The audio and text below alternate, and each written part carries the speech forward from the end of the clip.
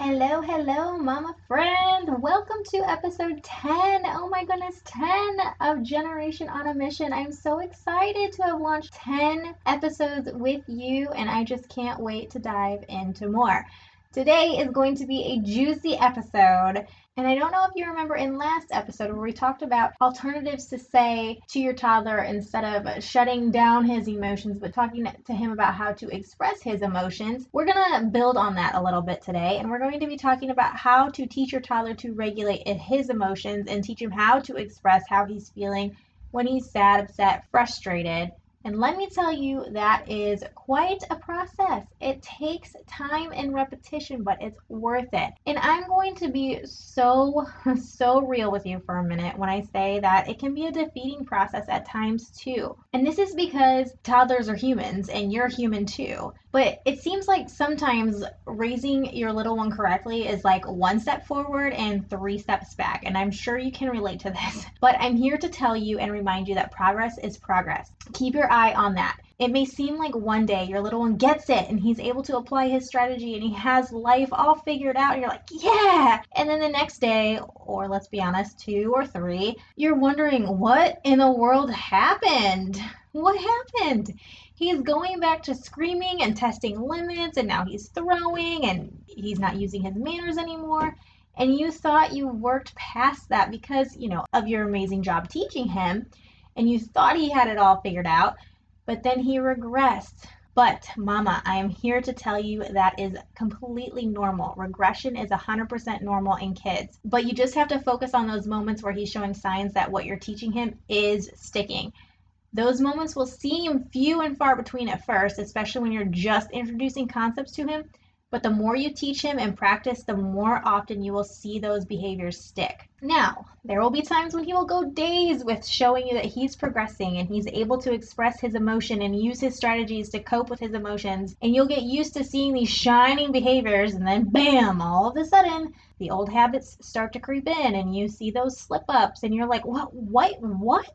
Where on earth did my sweet baby go? What happened? But mama, you cannot let those moments define whether or not you're doing a decent job with your parenting or your discipline, because those moments do happen. And I even have to think about those moments as adults. They happen to me as an adult when I slip up. We can't expect our littles to express themselves perfectly 100% of the time just because that's what they've been showing you they know how to do. Like I said, I know even I slip up in my parenting. I find myself forgetting to use the strategies that I teach. And I have to remember that just because my toddler isn't showing me that he is making kind choices at that moment doesn't mean that he's an unkind kid or that I am failing as a mom. It just takes some digging and revisiting my strategies to make sure I know how to get him back on track. Anywho, I don't know if you needed to hear that or not, or if I just needed to remind myself that sometimes it's okay when you forget your strategies and slip-ups happen, and it's okay when your little one regresses because it's normal. That doesn't mean you're failing as a parent. It just means that parenting has its struggles, just like life. But you have to remind yourself that you're doing the best you can, and so is your little one. They just don't always know how to pull it together sometimes because they're still littles. And that leads me to this episode. Are you ready? Pumped up? Ooh, I am. Let's get started. Hey there, Mama.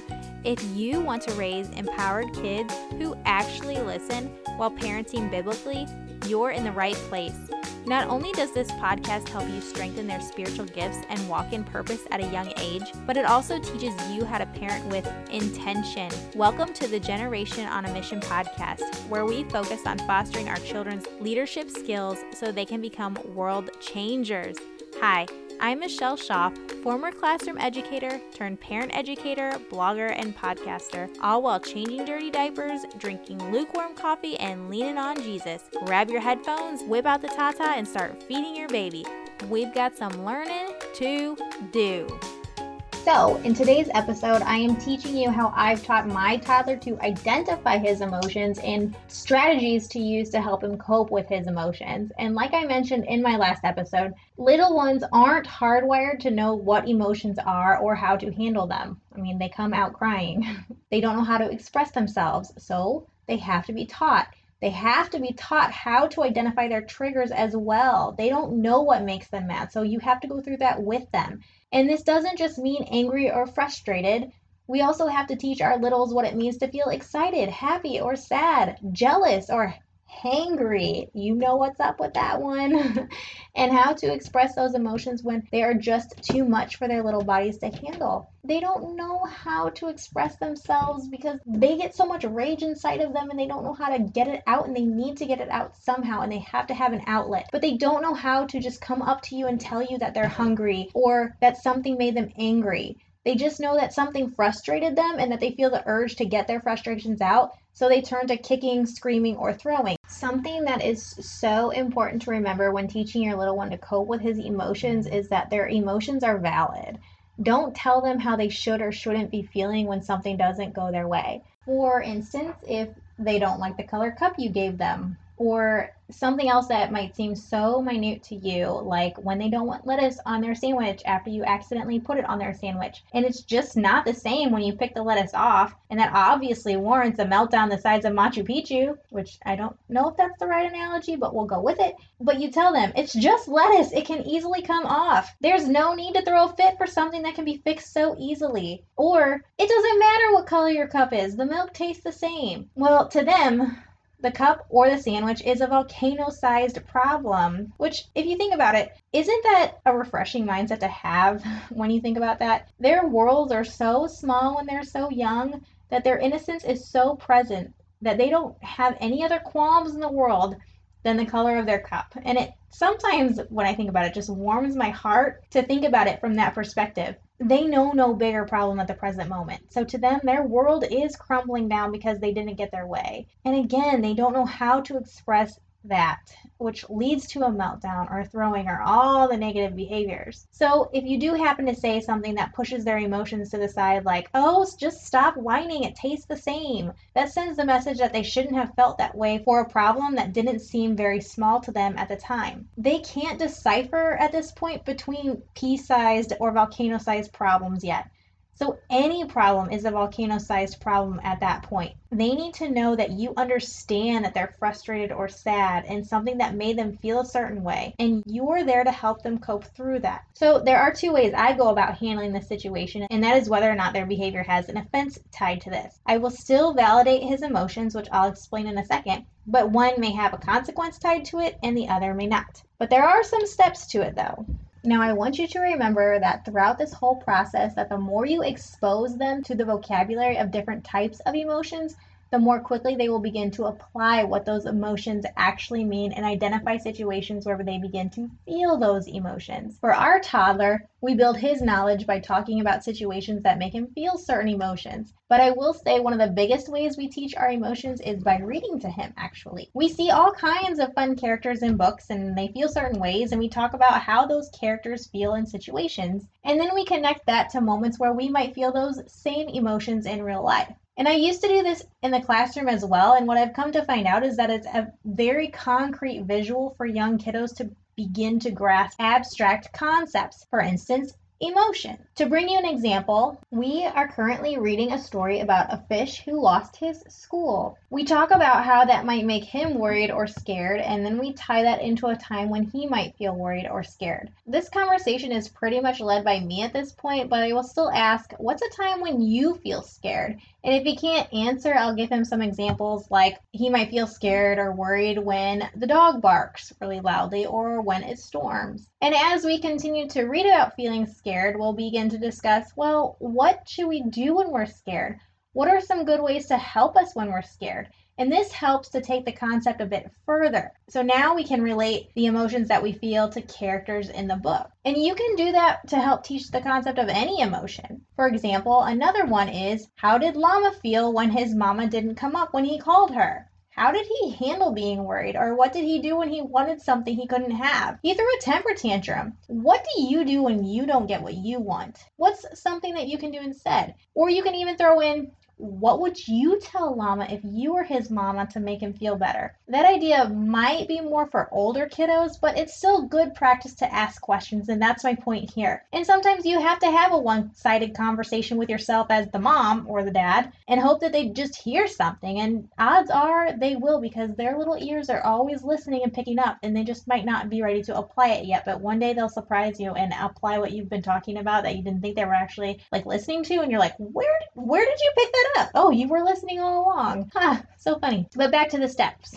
Like I said, teaching your toddler to handle his emotions during a meltdown or a tantrum is a process. Let's start with the first thing I do when addressing a meltdown, shall we? Step 1 is to help him identify his emotions during the situation. So when I do this, I will say, man, it looks like you're frustrated.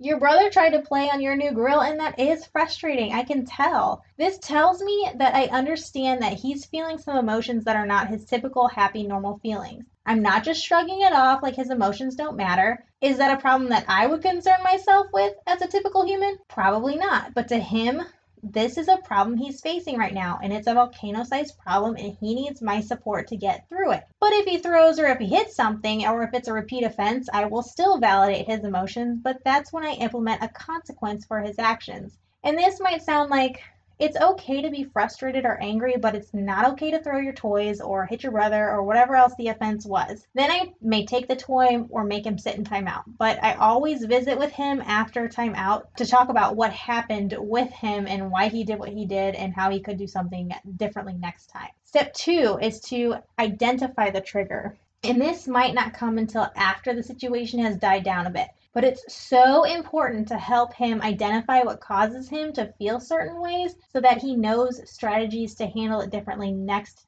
time. So sometimes he knows what the trigger was and sometimes he doesn't. And that's when I have to get my investigative hat on and ask, what happened? You seem like you were angry or sad or whatever the emotion was. And then I'll think about the situation from my perspective and what could have caused the emotion. And I'll ask, for example, were you feeling sad because you wanted to play with a toy and you couldn't have it? And that typically gets a yes or no response. And sometimes it doesn't, and sometimes I can't figure it out, and we'll have to talk through that. But as we move forward with his development, he won't need as much guidance when it comes to understanding triggers for his emotions. And again, I have to emphasize that when they're younger, they may not know how to answer, so the conversation has to be guided. And it may be all from you at the time, but the more they're exposed, the more they will begin to understand and apply these strategies as they grow. Step 3 is to talk about how he handled the situation. So after we go over a rundown of how he felt and what made him feel that way, we'll go over how he handled the situation. And I don't want you to freak out because this seems like a long process for little ones, but I want to tell you that I try not to drag it out longer than 2 minutes because that's about all his little attention span can handle at the moment. So I do have this little visual with different options of responses that I've seen him use to handle situations before. So this is in his safe spot, and when we go through it, we'll say, I felt this way because of this, what happened, and then he will have to point to how he responded. So some of the visuals on there include hitting, kicking, throwing, going to a safe spot, stomping like an elephant, squeezing a stuffed animal, singing his song, and many other different options. And these options include both good, safe ways of handling situations or unsafe, unacceptable ways of handling situations. So I'll have him point to which option he chose to do and how he responded, and then decide whether that was a good green choice or a bad red choice. If it was a red choice, I will remind him of the other strategies he can use to get through it next time. Or I'll ask him, depending on his mood, was that a good choice? Why was that not a good choice? If it was a green choice, I will remind him how he made a safe choice and he should be proud of using a good strategy. Everyone stayed safe around him and he stayed safe, and he can continue playing with his toys because he chose to make a good, safe option where everyone was happy, healthy, and no one got yelled at or got their feelings hurt, etc. And I try to do this as often as I can. And like I mentioned before, it doesn't always stick. But like I said, progress is progress. Even if it's one time for every 10, it's still showing that he's growing and that what you're teaching is sticking. Just today, for example, My toddler was having a hoot of a day showing kindness, and he threw things several times and yelled several times. And I'm going to be honest when I say the day was kind of a blur. It was kind of not really a fun day. But when I was cooking dinner, his brother got into his new grill again. He screamed, "No!" But like I said, this was happening throughout the day, and we went over this process over and over again. But he screamed no to him. And I asked him, "Hey, was that a kind way to talk to your brother?" And he looked like he was going to throw, but he stopped. He looked at me and just ran away. And I'm like, what? I was a little taken aback and confused. Like, why did you just run away from me? But I went to his room, I followed him, and I came to see that he was sitting in his safe spot. And he told me he was sad that his brother was playing with his new toy. And I just gave him a hug, and we went over the whole situation. And I reminded him that it was okay to feel sad because he wanted to play alone. And it's hard when he wants to do something alone and someone tries to join in. But he was so happy when he told me that he ran to his safe spot instead of throwing his toys like he wanted to. He was proud of himself, and he is only 3 years old. I told him, yeah, you did make a really good choice because you didn't hurt your brother's feelings and you made a safe choice, and now you can keep playing. And as I just said that, he just started talking about a piece of paper that fell down, and everything was all hunky-dory. So they move on pretty quickly. They're pretty resilient. But we still need to remember to help them identify their emotions and validate what they're feeling is okay, but think about different ways to handle the situation differently next time. We have these emotions. It's okay to have these emotions. Sometimes I have these emotions, and here's how I solve that problem. Sometimes I feel really angry and I have to go to my pillow and scream, and that's okay. Sometimes I feel angry and I want to hit something, and so I just go hit a pillow, and that may not be the best example, but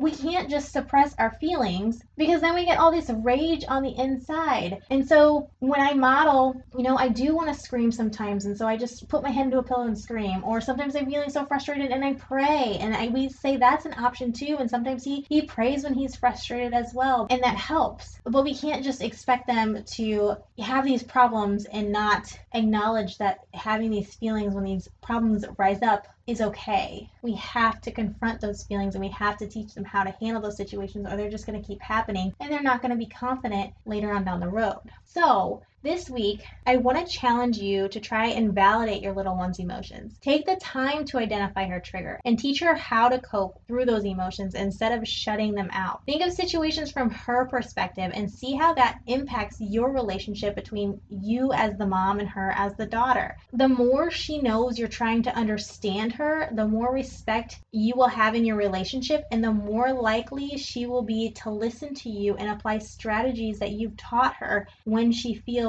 all the things. Keep rocking on, mama. That's all from me. And if you learned anything new or like what you heard, I want you to take a screenshot of the episode, share it in your stories, and be sure to tag me, and I will share it in my stories on Instagram, and we can spread the mama knowledge together. Let's keep on keeping on, mama. See you next time.